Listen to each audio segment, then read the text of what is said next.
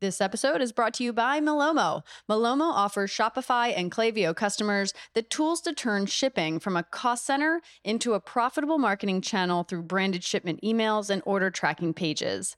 Stay tuned for a special offer for Stairway to CEO listeners later in the show. Hello, everyone. Welcome to the Stairway to CEO podcast, brought to you by Future Commerce. I'm your host, Lee Green, and it's my mission to bring you a real, honest, and unfiltered interview with top business leaders from all walks of life. We'll talk about their climb to the top, their stumbles along the way, and the steps they took to get them to where they are. So tune in to get inspired, listen to some real talk, and enjoy the show.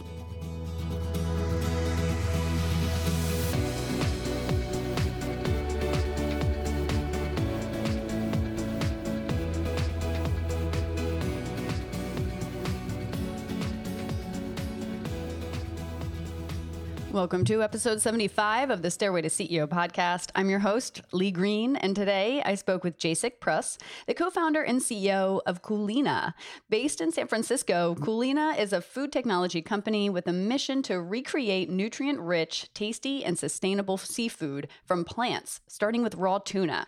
In this episode, Jacek shares with us his journey from growing up in Houston, Texas, with aspirations to become an astronaut, to studying entrepreneurship at Acton, to working at a plant-based incubator in Berlin, to starting Culina after watching the Earthlings documentary. He talks with us about the seasonalities of fundraising and what it was like to go through 1,000 iterations and tastings of raw tuna before landing on the perfect one. If you like what you're hearing on the Stairway to CEO podcast, don't forget to click subscribe, or you can text me, 310-510-6044. That's 310-510-6044 to enter to win free products and get special discounts from some of your favorite brands. They're my favorite too. So shoot me a text, say hi, or tell me your favorite brand, and we'll try to hook you up. I'm so excited to hear from you, and I hope you enjoy this episode.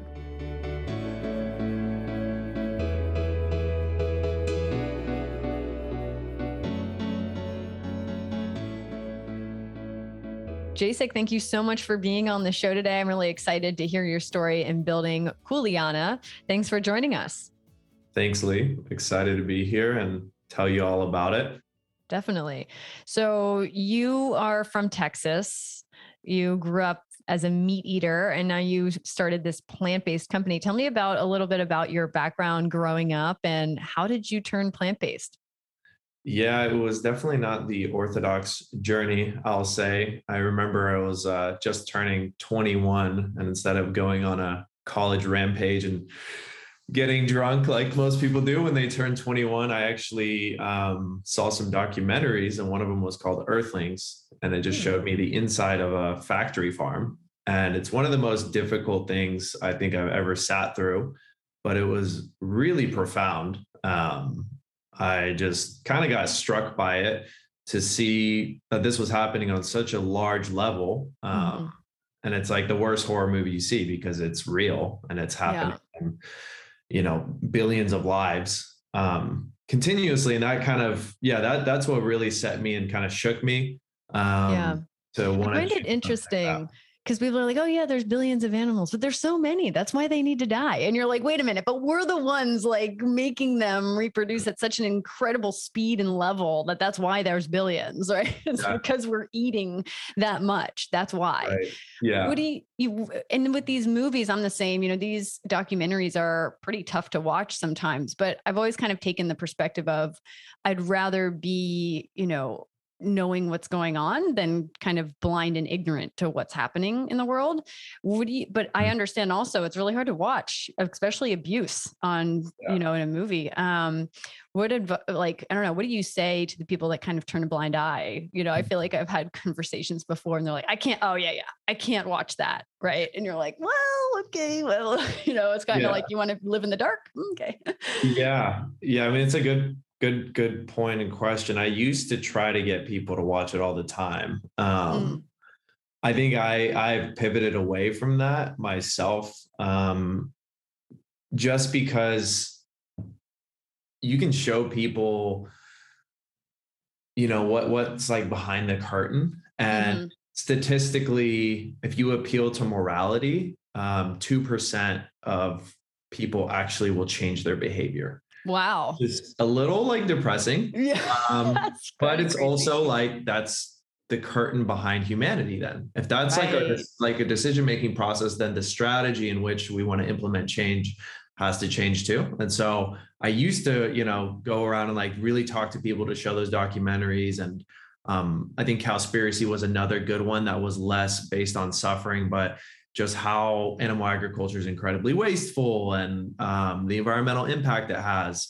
But after doing that, I did that at Texas for like a year and a half, being an animal rights activist, being all over that stuff. And I realized the hit rate was really low. Most people just didn't change their behavior. And so that's kind of why, when people say they don't want to know, I kind of get it. And I don't use that strategy anymore. Mhm. Um, though I think there needs to be people out there doing that, because those people are the people who changed my mind. But for the 98% of other people, we kind of have to think about what really changes behavior is usually things that appeal more to the self. And that's things like, convenience and, well, with food specifically, taste. Something has to just taste awesome. Uh, Mhm. Yeah. yes, I'm going on a little bit of a tirade here. I got a No, lot. it's good. It's good. I didn't know that 2% stat. That's really interesting. That explains a lot. Yeah. Yeah. So, I guess a little bit about your childhood real quick. Were you entrepreneurial as a kid? I don't know, a little bit. Like I definitely swung at a few things from like 16 to 20. I had a bunch of different ideas of companies I wanted to start. I think some of them were like, one was like a lawn mowing company, another one was a composting company. Mhm. I remember I wanted to start a bar in college, and I was like, wow, this is like this The college. best job No, ever. yeah, it would have been so cool. But to be honest, I think I just wasn't passionate enough about any of those things to actually put in the hard work. So, yeah, it was more of kind of just a fun thing that I wanted to get into, but I never did. Yeah. So what did you want to be when you grew up?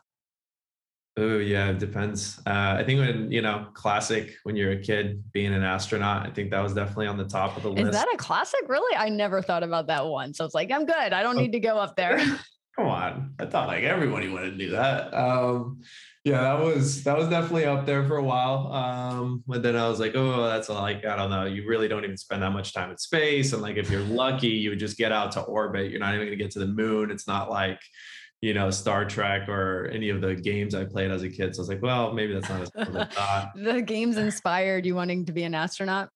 Yeah, I think so. I also grew up in Houston. I grew up right by NASA, which was Oh, really that cool. explains Like it. neighborhood literally had people who were on like the cutting edge of where humanity has reached. We're like right on the edge. It was so cool. I think that was really inspiring. I think I also like grew up with an older brother, and we really I remember reading Dune at the age of like 9 or 10. I know they're coming out with that movie soon, so everyone's getting into that. But just the concepts of like, how vast the universe is and how much there is to see were really, really fun and inspiring for me. So yeah, kind of funny. Started that way, and now I'm working on stuff to like very earthly food. Yeah, I can't wait to hear what your story is and how you came up with the idea.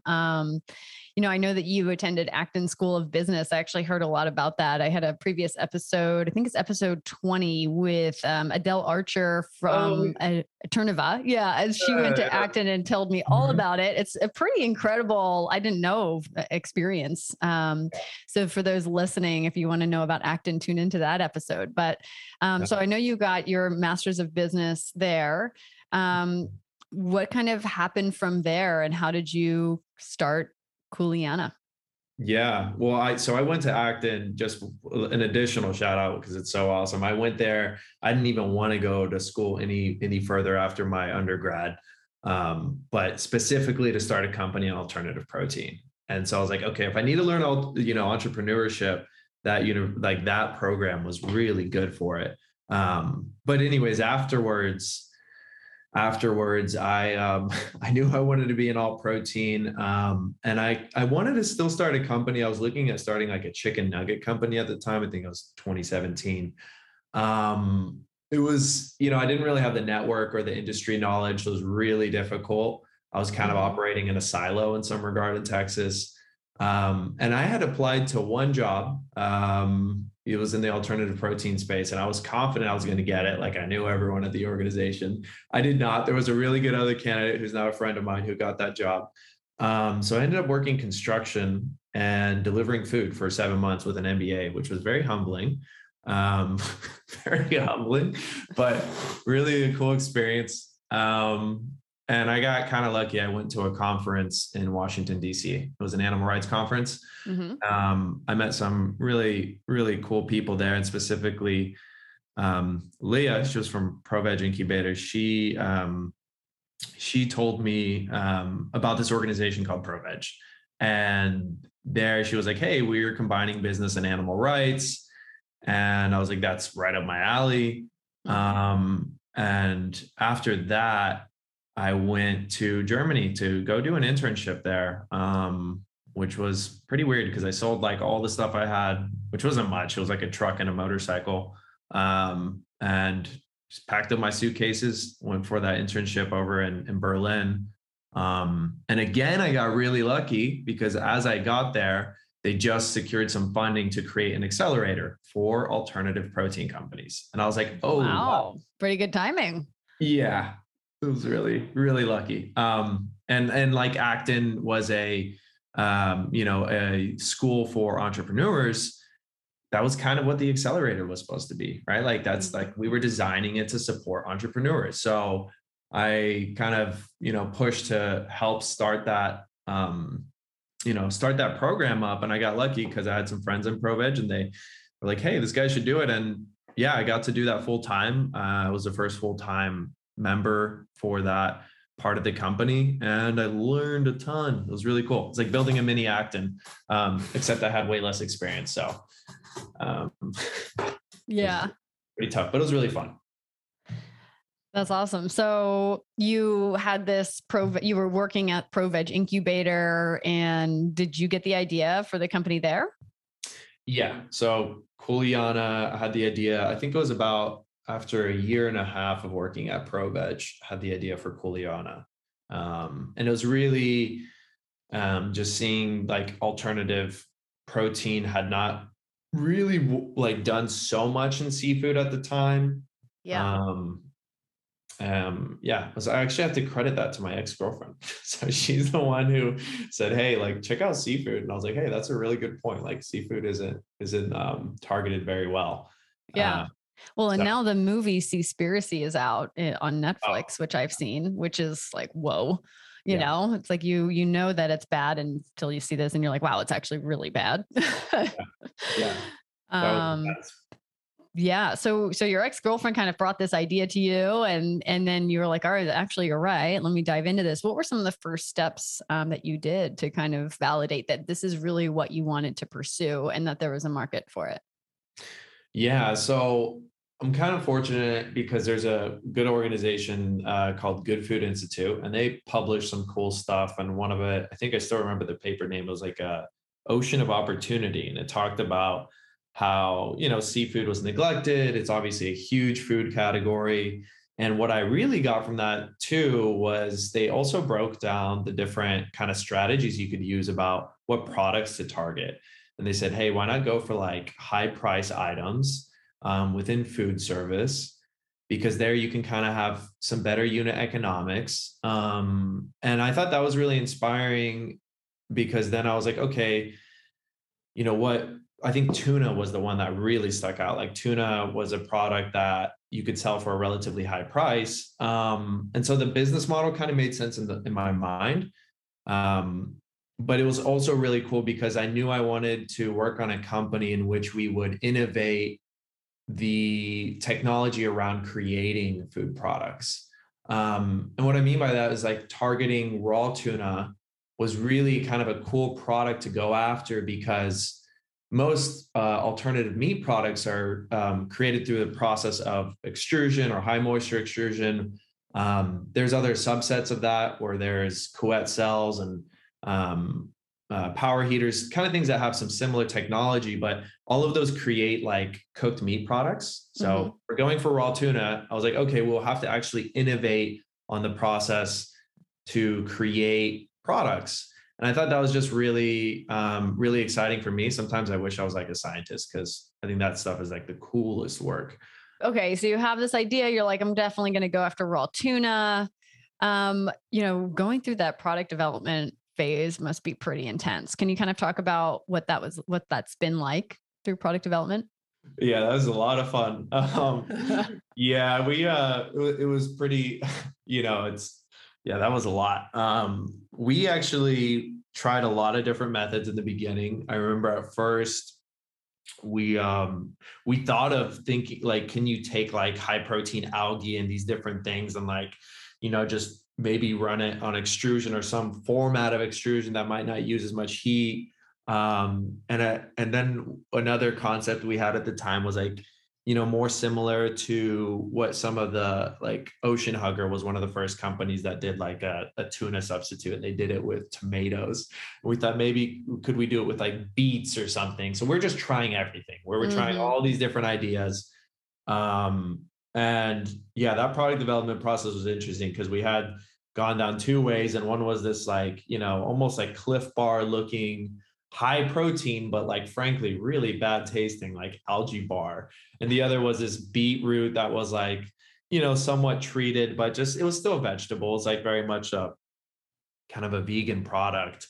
And we had some pretty cool people who were ready to back us after just a few months. And they were like, you guys are going to be our like, spearhead company of this new project. We just need you to pitch this one investor. And we flew to New York to the pitch of this investor, and we showed her these two products, and just did not land at all. We looked so unfocused. Like I remember I had no money at the time because I was kind of working on a nonprofit, and just total flop.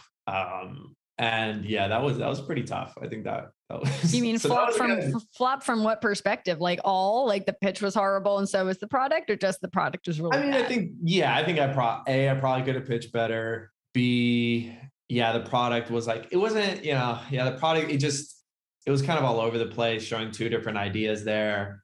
It just really like identified how early stage we were. And there was other challenges too, like around coordinating more of the meeting time. I think I just really also wasn't like, I didn't know how to pitch properly. So right. Overall it was pretty tough, but that was really good because in that we kind of learned those two approaches weren't going to work for us. And we really pivoted to another one that we've been using for kind of our 1.0 products. Obviously it's been refined a lot since then, but that was a good learning. It's painful, but necessary. So how many iterations have you had to go through to get to where you are now with your current product? Yeah, we're actually finalizing our memo right now for our Series A raise. And I just saw it in there. I think it was over 1,000. So 1,000 iterations? Yeah. Yeah. I think this is one thing people don't really think about is like, your launch, you out there, everyone's like, oh, it looks so great. But they don't even realize, wow, that took 1,000 different iterations and tries and testing and taste testing. I mean, you must be exhausted from trying to taste different types of tuna, like plant-based tuna, right? Yeah, I'm not eating that much plant-based tuna right now. I mean, I'm eating it all the time, but maybe I'm just not swallowing at this point. It's just kind of funny. It's like what you're supposed to do in a taste test. You're not supposed to swallow the product. I was like, oh, okay. Like wine. Yeah. So tried definitely a lot. But fortunately that's, more of my co-founder has done a lot more of the heavy lifting and product development. I've definitely been involved, but she's really, with her background, she's been a food technologist for like over 17 years. And her and the R&D team have been carrying it a lot more. I did a little bit more in the beginning, but now I kind of just do more of the talking. For the over 1,000 iterations, how long did that take? Are we talking like 3 years or what? Yeah, I mean, so I would say we started in March of 2019. So what is that? 2 years now? 2 years and a couple months. So we'll get right back to our show, but first, a word from our sponsor. Malomo is on a mission to help brands create lasting relationships with their customers. Did you know that the average customer tracks their shipments around 4 to 5 times per order? And during Black Friday or Cyber Monday, that can sometimes double? That's a lot. Why not use that time with excited customers to drive sales and build your brand with a tool like Malomo? With Malomo, you can use branded shipment emails and order tracking pages to drive additional purchases by showing new products, sales, subscription options, and other engaging content simply by being proactive in managing delivery communications. Get 30% off your first 3 months with Malomo today by going to gomalomo.com/stairway to CEO. That's GOMALOMO.com/stairway to CEO. Not bad. I mean, I was kind of expecting like 5 years, to kind of do something like a raw tuna really good. I imagine takes a lot of time. Mhm. Yeah, and I So think so that's an interesting point you're bringing up, because like if you look at Impossible Foods, it took them 5 years and about $80 million to create their first commercial exactly. product. Yeah. So yeah, I think we had a bit of help because the space has been evolving a little bit more. Mm, So we didn't have to start completely from the ground up. But right. yeah, usually like that's one of the hardest parts about food is like creating good products usually takes money. Otherwise, you're not Right. really like, it either takes money or you're really not innovating that much. Right. Or you're just super smart. Sorry, I should not try to make it that black or white. Um, I tend to do that, so don't worry about it. I tend to make things look black and white. I feel like a lot. But in terms of fundraising, talk to me about fundraising. How much have you raised so far, and what has that process been like? I know you guys have investors, like the founder of Reddit. You were in Y Combinator. Maybe you can talk a little bit about your experience at YC and just fundraising in general. Yeah, fundraising has been a really fun journey. So it started, I would say, the most with that trip I told you out in July in 2019 in New York, which was again pretty big flop. So that sucked. But we, that year we got a pretty good angel who they kind of believed in us. He was actually a mentor at the ProVeg Incubator, so I'd built a relationship for a while. He's kind of saw the work I did there. And through their group Good Seed Ventures, they gave us like a $25,000 check. And that was like our first investment. And that was cool. We did it on a convertible note. Yeah. They gave us enough, like a little bit more money to do more prototypes. And with that, we were actually able to get a prototype that definitely was not a finished product, but it looked pretty good. And I remember we gave that prototype to a pretty kick-ass like entrepreneur who then was investing in this space. And he was like, wow, this is good. And they offered us like, a couple $100,000. We ended up not taking it because we think the model just wasn't the right fit. But they were really cool. And I think, we could have gone that route and probably would have been accelerated with our company development. And we were just going to raise like a priced round pretty aggressively. That was in like December of 2019. We totally screwed up there. Like we didn't know anything about the fact that like, hey, like people stop, like they're doing the tail end of their investment rounds. Like what's interesting about VC fundraising, and it has these like ebbs and flows and timings. You probably know this, but we didn't know that. And, we like started raising like beginning of December. It's like really bad. Oh God. It's just like, no. Why don't we take a second to talk about that? Because that's really important. These ebbs and flows of like the best times to fundraise during the year. Can you kind of tell me how you see it? Because this isn't actually something we've kind of discussed specifically on the show. Yeah. So I'd love to hear your take on it. Sure. I am by no means an authority, but just from experience, what I have seen is often like right now, like August, a lot of times kind of has this gap where a lot of VCs are taking breaks and then they start ramping up again in like early September, October, November, and then they're closing everything off like early December, mid-December, it's all closed. And then they like reopen and remerge kind of like in January, mid-January. It's kind of like vacation time. I think that's like what's going on there. And then I think from January on there, or like a little bit later, I've seen a lot of them start reinvesting. And the thing is, it's weird. It's like, there's no calendar anywhere talking about this. It's just kind of like, hey, this is just kind of how it's moving and the feedback you get. Yeah. And besides that, I really don't know, but that's what I've experienced.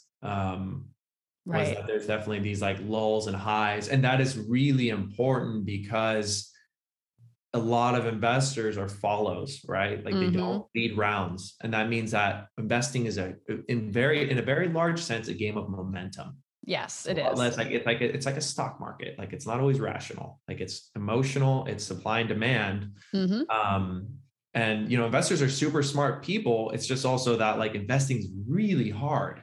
And usually to do like a very thorough diligence to understand if a company within its industry is going to succeed, is the time right? There's just so many variables that I think a lot of, it's created this dynamic of momentum investing. And usually there's this kind of like pointing or like waiting for an authority investor. Yeah, exactly. And yeah, right. So they all kind of join arms and are like, well, if you do it, then I will, it's kind of like this, they have their trusted kind of partners, right? Yeah. You're exactly right with this kind of seasonality of fundraising. And it does affect the amount of time it will take you to close. If people are on vacation, it takes longer. And, like you said, towards the end of the year, they've kind of allocated all of that year's funds, by November, right? Like, or kind of the reverse could be helpful where they have to write the checks. They have to get them written before the end of the year. And so they're looking to invest actually quite a bit. Yeah. But it's kind of more the latter because in my experience, what I've seen, like the best times to fundraise are kind of that like January to June, like get your raise kind of closed before the summer. Or Mhm. if you're going to raise again, like you have to raise in September and you better hope you get closed by November, or like mid-October, preferably, because it gets a little, I don't know. People go away for Thanksgiving. They go away for the holidays in December. I mean, December is not even like a work month. I feel like, it's like what do people do in Right. December? Yeah. Yeah. My birthday's in December. That's all I know. Oh yeah, Christmas. Oh yeah, New Year's. Yeah, right. I know it's so true. That's funny. Yeah, it's cool to hear from your perspective. Yeah, like summer. There's that summer lull too.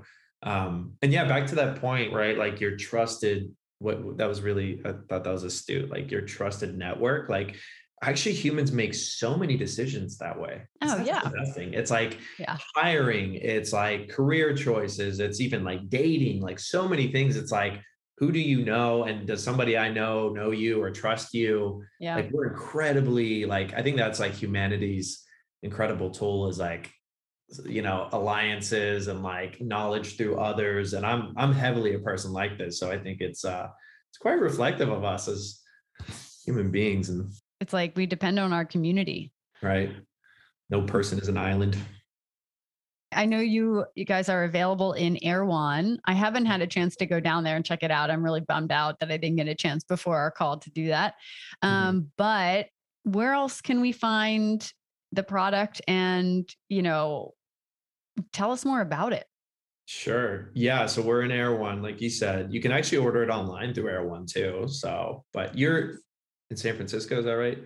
Los Angeles. Oh, wait. Okay. Well, then you can literally, yeah, you can just order it to your place. And you can also let us know. We literally have like a team now who's like sending product to people who want to try it. Yeah, so you can get it at Air One. There's also a poke chain we've been launching with. They're called Poke Bar. So we've been launching with them. We did like a Cool. nationwide launch, which has been really cool. And then yeah, we actually have an e-commerce partner and we plan to launch with them next month. So probably towards the tail end of next month, but that'll be fun. That's Yeah. going to be like a direct to consumer approach, which is not how we've started. So we've started food service, like in Air One, you're like it's in the sushi counter. Mm-hmm. And this will be like a much less prepared version. And we want to use this kind of as like a place to get more feedback, to see how does a product perform when it's not already prepared in a sushi roller or poke bowl. Right. And also as a testing ground for retail products. So we have some pretty cool SKUs that we're excited to launch on there too. Some of them are going to be like a marinated poke cube. So somebody can just like open it and like pretty much eat it after thawing, of course, or like putting it into like a bowl. And another one would be like a smoked salmon product. So it would be a cool testing Nice. ground.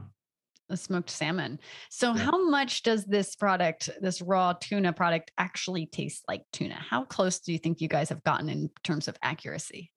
Yeah. Raw. Yeah, it's a great question. So like we kind of use the Impossible Foods approach, like they put it in a burger, right? So like it works really well in like a poke bowl and a sushi roll. And usually like, unless you're specifically looking for it, you can't really tell in those formats. I think color wise, where our color is a little like too hued on the purple end right now. So we've actually rapidly changed that. So it's got a better color close to tuna. Yeah. And then I think, you know, if you're going to eat it like completely outside of like, you know, just by itself, you're going to still be able to tell a difference.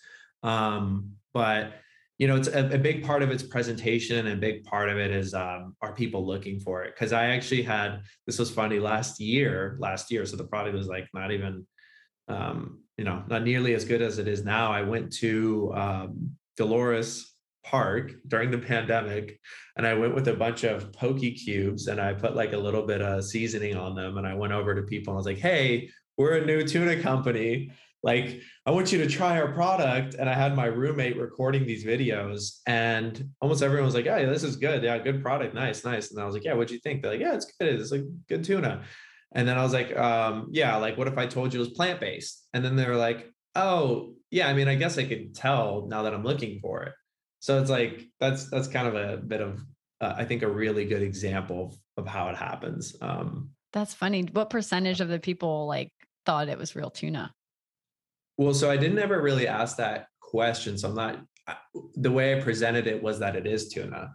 And then they just ate it and they didn't say like, well, this is plants. Like they were just like, okay. But then when I told them afterwards, if I told you it was plant-based, I would say probably most of them were like, yeah, I mean, I guess I could tell. You should do one of those tests where it's like real tuna and then your tuna and see which one they like. Yeah. Yeah. I mean, so again, if you eat it like raw side by side, you're going to tell the difference. Like raw tuna is, it has like almost no flavor. So that's really interesting.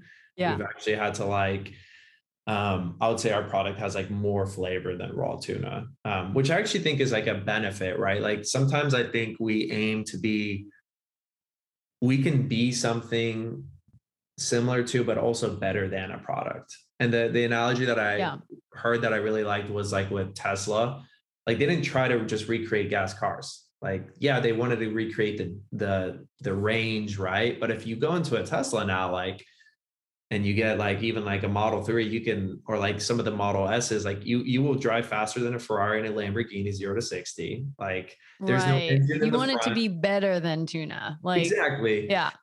That's the aim, right? Like we don't have to be exactly like tuna. Like we can actually just have, if you see like how people eat tuna, they usually put soy sauce or something on it. Yeah. And so we can just put flavor right into the product. Like you eat it and it already has like a really deep umami flavor. Nice. So yeah, it's a little bit of this fun game of in food, like innovating and making things better than, and at the same time, people like somewhat of a familiarity with food. And I think that's what like a lot of companies and founders are trying to reconcile in the alternative protein space is like, how do you make it familiar? Yeah. But like you want to make it better. Yeah. So. That's really cool. I can't believe that I was reading the other day that the plant-based market is now over $13 billion. I think that's just insane. And really exciting though. I mean, I'm plant-based and I have been loving seeing the growth of all of these cool companies pop up. You know, I had the founder of Daring on the show. I'm such a big fan of that product. They're at Costco now. I'm buying it all the time.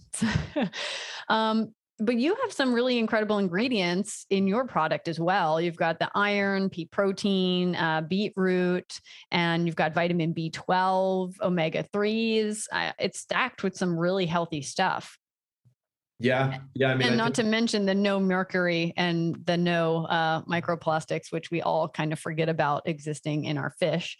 Yeah, I know, right? I think nutritional profile is huge. I mean, especially when it comes to like the kind of cognizant eaters. That was one reason. So that was one of the reasons we in the very beginning wanted to use like algae as a base, like, you know, just like this protein, algae protein was like, oh, it would taste exactly like fish. And one thing that we're pretty happy about, since you're bringing up nutrition, is we have quite a lot of omega-3 DHA in the product, and that comes from algae oil. So it's actually what makes fish kind of taste fishy. So it's ironic that it's plants that make you taste the fishy component. Right. It's the good old algae there. And yeah, that omega-3 DHA is actually pretty cool because the body processes omega-3 DHA. Obviously, it has a lot of neural benefits, but the plant, often the other plant equivalent is omega-3 ALA, and it just doesn't process nearly the same way nor convert with the same benefits as omega-3 DHA. And I don't think this is like talked about that often, but like it's a pretty important and like, health promoting ingredient. I think the challenge with algae oil is it's a little bit more expensive, and it's also pretty difficult to work with. Like it's really easy for omega-3 DHA, like that algae oil, to get rancid, or like because you didn't temp control it right, or you maybe exposed it to too much heat. And so, yeah, that's been a fun like thing that we have in our product. And one of the reasons I like to eat it is like, oh, I'm like maybe getting smarter from this.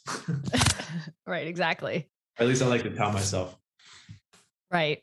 Getting some brain food in there too. It's great. Mm-hmm. Yeah. So how big is the team now? We are about 12. Yeah. And so what advice do you have around hiring? Hiring a team is pretty key into, having a successful company. What are some of the lessons you've learned around hiring a great team? Nice. Yeah. So actually this one was from Acton. I really liked what they had this mantra is like hire slow, fire fast. Mm-hmm. I think that's really true. Like when it comes to hiring, it should kind of take a while. And if it's not, then like maybe draw that process out. Just because I think those are the people who really build that company. Like you only do so much you do a lot as a founder, but it's really that initial group of people who, multiply that impact. So yeah, some lessons I learned. I think it's great to meet someone in person. I know during COVID, that's a little hard, but I think it's kind of important to get a feel. I think really trying to understand someone's motivations, which can be hard to unravel. But really thinking, does this person, I think a startup is pretty hard. And usually there's going to be some kind of pay hit. Obviously, like you can economically argue that the equity will make up for that. But often I think there has to be somewhat of a belief in what you're doing. Right. Yeah. So I think if and some companies don't really have that, and that's totally fine. Like this is going to be a kick-ass business model. But if for our company, mission is really important.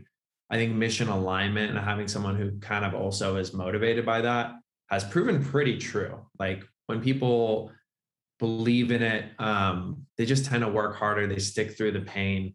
So trying to unravel that and identify, does somebody really care about that mission? And that's difficult. I think one I really liked during the hiring process is like stepping away. If you're like trying to assess a candidate's skill set, is put them through like a work trial. And it's a little tricky sometimes, but because, you don't want to be like having people do work and then using that work later, but really trying to understand the way a candidate thinks. And one that I really liked, we did this for our chief of staff position, was we actually did an Acton case study. Which is, we like put them through a case study that was like, just to understand how does the candidate think. And I think we made a really good hire there because we were able to see like, wow, this person could take a bunch of ambiguous information, which is often a case study. And that's like a startup. There's tons of ambiguous, distracting shit out there. Yeah. And you have to process it and prioritize it and then communicate it well to somebody else. Yeah. So I really like that interview process. I thought that was really good. That's interesting. Yeah, that is a really valuable skill set to be able to be thrown a bunch of things. And like you said, just kind of like be able to interpret it, but also then communicate it to other people in a much simpler way and organize it. And yeah, that's interesting. Yeah. And I think a big part of what an entrepreneur does, right? Like, yeah, no, that's exactly where I was going at. I'm like, yeah, that's what I do. Right. And then it's like, ideally what you could do is like, you could hire a bunch of like entrepreneurs to come work for you. But the reality is like, most of those people are just going to go off and do their own thing. It's like finding this like person who believes in your mission and thinks like, hey, this is still big enough for me, and has that capability. And really, always speaking to that person's, like values, like what do they want? I think Yeah. that's been really cool, is like developing people, like the people that work at Kuleana. A lot of them are just like, they're like smarter than me for sure. And like more experienced Well, than that's me. what I'm you're like, supposed to do. You're supposed to hire people smarter than you. You don't want to be the smartest person in the room. You're not going to get very far. true, very Yeah. true. So yeah, I think really like supporting your team and helping them grow, giving them a lot of, I think there's a really cool book. Shout out to one of our incubator companies. His name's Christopher Kong. He did a pretty cool tempeh company, but he showed me that book. It's called Drive by Daniel Pink. And he says like the three things that motivate people are, have you read that one? Yeah.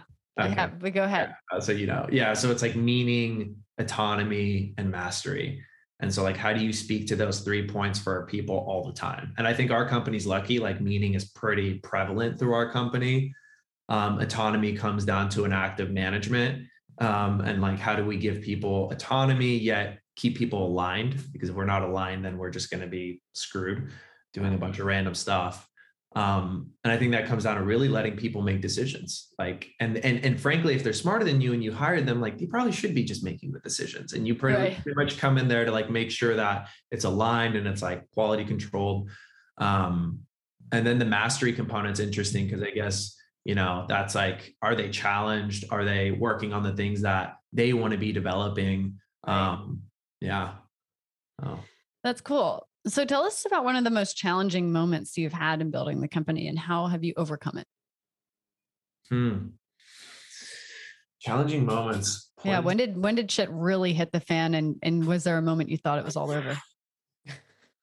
Yeah. I think the beginning was really hard. So I remember when I had that idea for Kuleana, I worked with actually my old classmate from Acton. He's a really cool guy. His name is whatever, Swiss. Maybe we'll send it to you later. But he's really smart classmate. We were working on it together.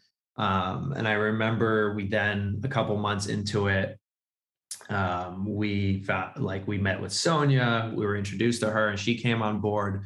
I think a really hard moment was because Swiss was pretty integral to the company. Like, he had been there practically since like a few weeks after having the idea, when he decided to leave because he felt he was he was on the West Coast. I was in Berlin.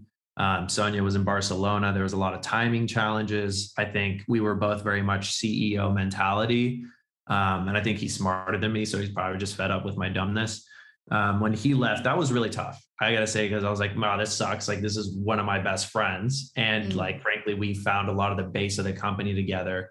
And then having him leave was really hard. I think that was hard for Sonia as well, because we both really liked him. And then just kind of reconciling, like, how are we going to move forward? Because, the beginning is such a fragile time. And it's like, we didn't have any money then.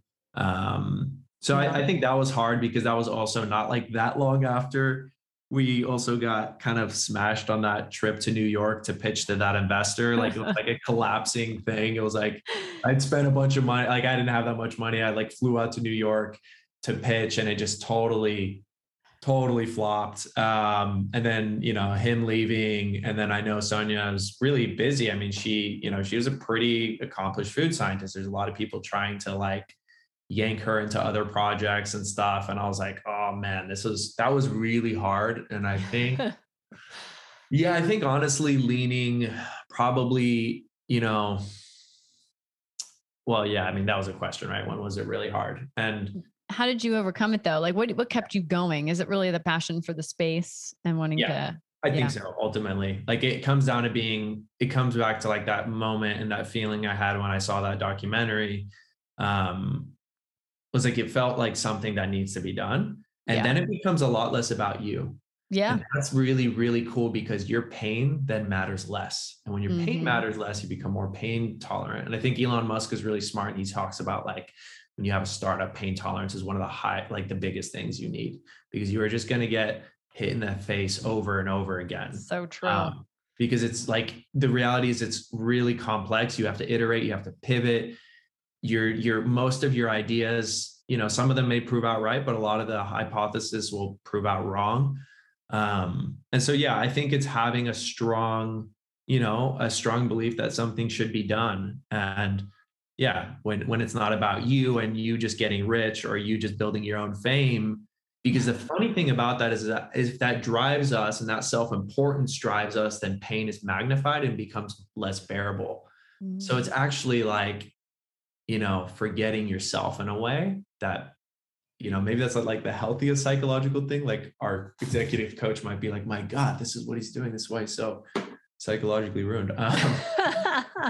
Wait, you just said you have an executive coach. How's that going? And do you recommend it? Yeah, I think, I haven't talked to too many other founders who have their own executive coach, but ours is really great. She helped, us work through some conflict. I mean, frankly, I think like they're kind of a therapist and I think everyone should have a therapist. Like, I don't care who you are. Like, you don't even like just living as a human, a therapist is great because it's like a live journal that is way better at processing. But as a founder, I mean, to have somebody, because you can't always talk to your investors about things, right? You can't always talk to even your advisors who are stakeholders and shareholders. You can't talk to your team because you don't want them to be worried.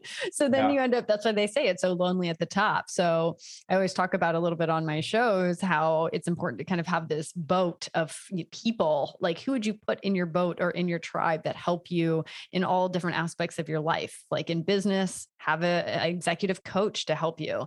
Have someone maybe like my uncle has been a great mentor and kind of like emotional support in business that maybe an executive coach wouldn't be, because that's more strategy and more strategic.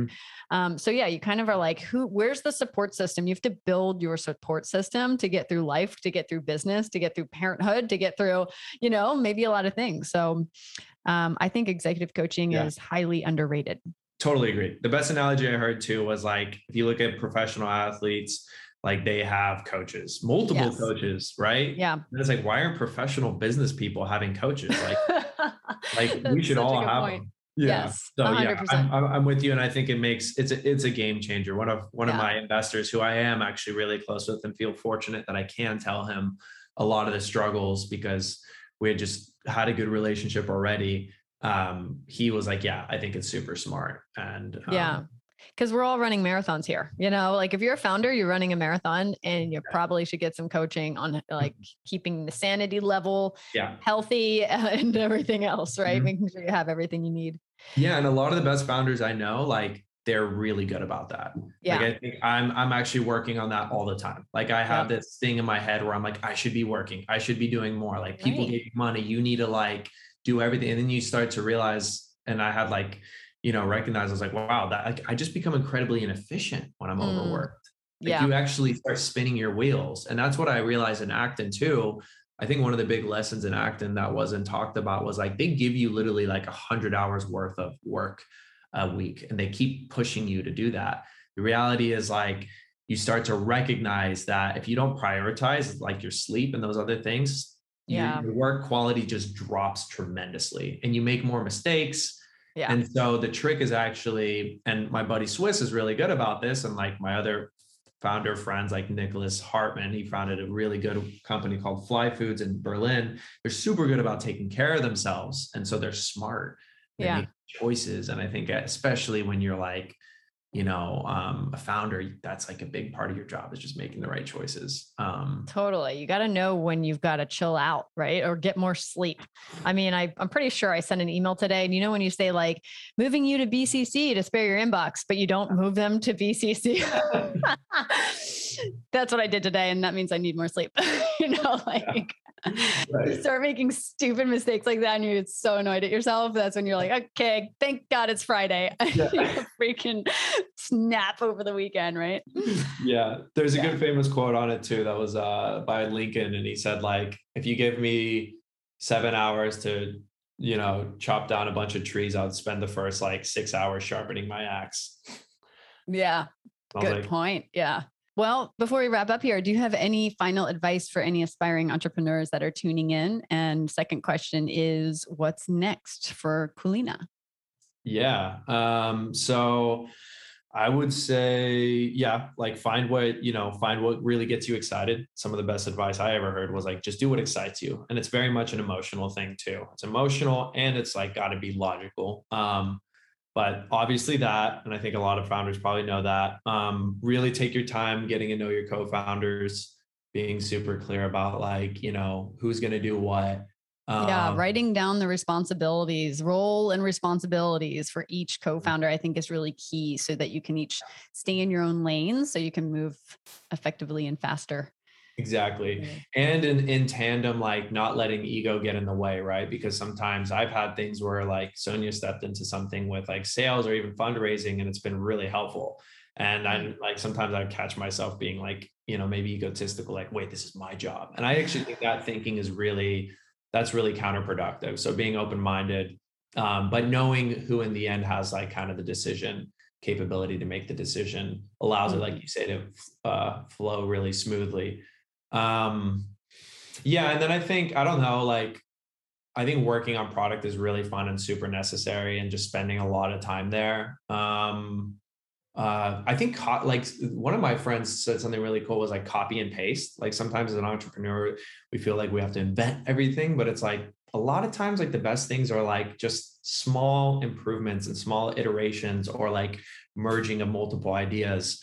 And not being like feeling bad about that, but I think copy and paste is really underrated. Like we really like the Amazon leadership principles. I think their culture is pretty brutal over there, so we don't want to replicate everything, but the leadership principles are incredible and you can find them online. And we printed those out, we put them all over the office. We like talk about those when we do our, like shout outs for people doing great work. And that saved us so much time because I know we had like a few of our own little principles we were developing, but this was like way more fleshed out. So yeah, I think copy and paste is awesome. I agree with you. Principles are great. Interview process, not so much. Probably other things as well. Maybe not, but the principles are on point. Yeah. So the principles are fun. What's next? What's next for Coolina? What are we going to see? So we're doing good old, sushi rolls, poke bowls. We're actually in conversations with some really, really big food service partners. We'll be on e-commerce soon. End of September, right? Yeah, great. Exactly. We're going to be looking at retail for next year as well, because we have had a lot of really big retailers ask us for retail SKUs. And so we're pretty excited to present those to them. What else? We'll getting on the road for our Series A. And then we'll just constantly like improve our products. Like, this is just our first version. So all the raw tuna products you see, we'll have raw salmon products. That'll be fun. So that's going to be a whole nother like product and all the SKUs within raw salmon. So like cubes, fillets, all the different ones we're looking at there. Yeah. And then I know we'll be on like quite a few events and maybe even some shows in the coming weeks, or in the coming months, we'll be doing a lot of that. So that's going to be fun. We'll be making a much bigger splash in that way. Great. But yeah, I think the coolest thing, if anybody anybody listening to this, maybe like find us online in a couple weeks, order our product and let us know what you think. Cause I think in the end, focusing on the first principle of product is a really healthy mindset, and definitely do that. So we'll be able to check you guys out and buy it online, Coolina.com. It's KULEANA.co. Yeah, exactly. And it'll be also on this website called GTFO. It's vegan. So great. Yeah. Awesome. Well, Jasik, thank you so much for your time today. Really appreciate it. And it was fun hearing your story. Yeah, it's great to meet you. Thank you so much for listening to the Stairway to CEO podcast. Once again, I'm your host, Lee Green, and if you have any burning business questions, please feel free to reach us at www.stairwaytoceo.com. We'd love to hear from you, and if you like what you hear, be sure to subscribe to the show, tell your friends, leave us a review, and follow us on Instagram at Stairway to CEO. Until next time, guys, keep on climbing.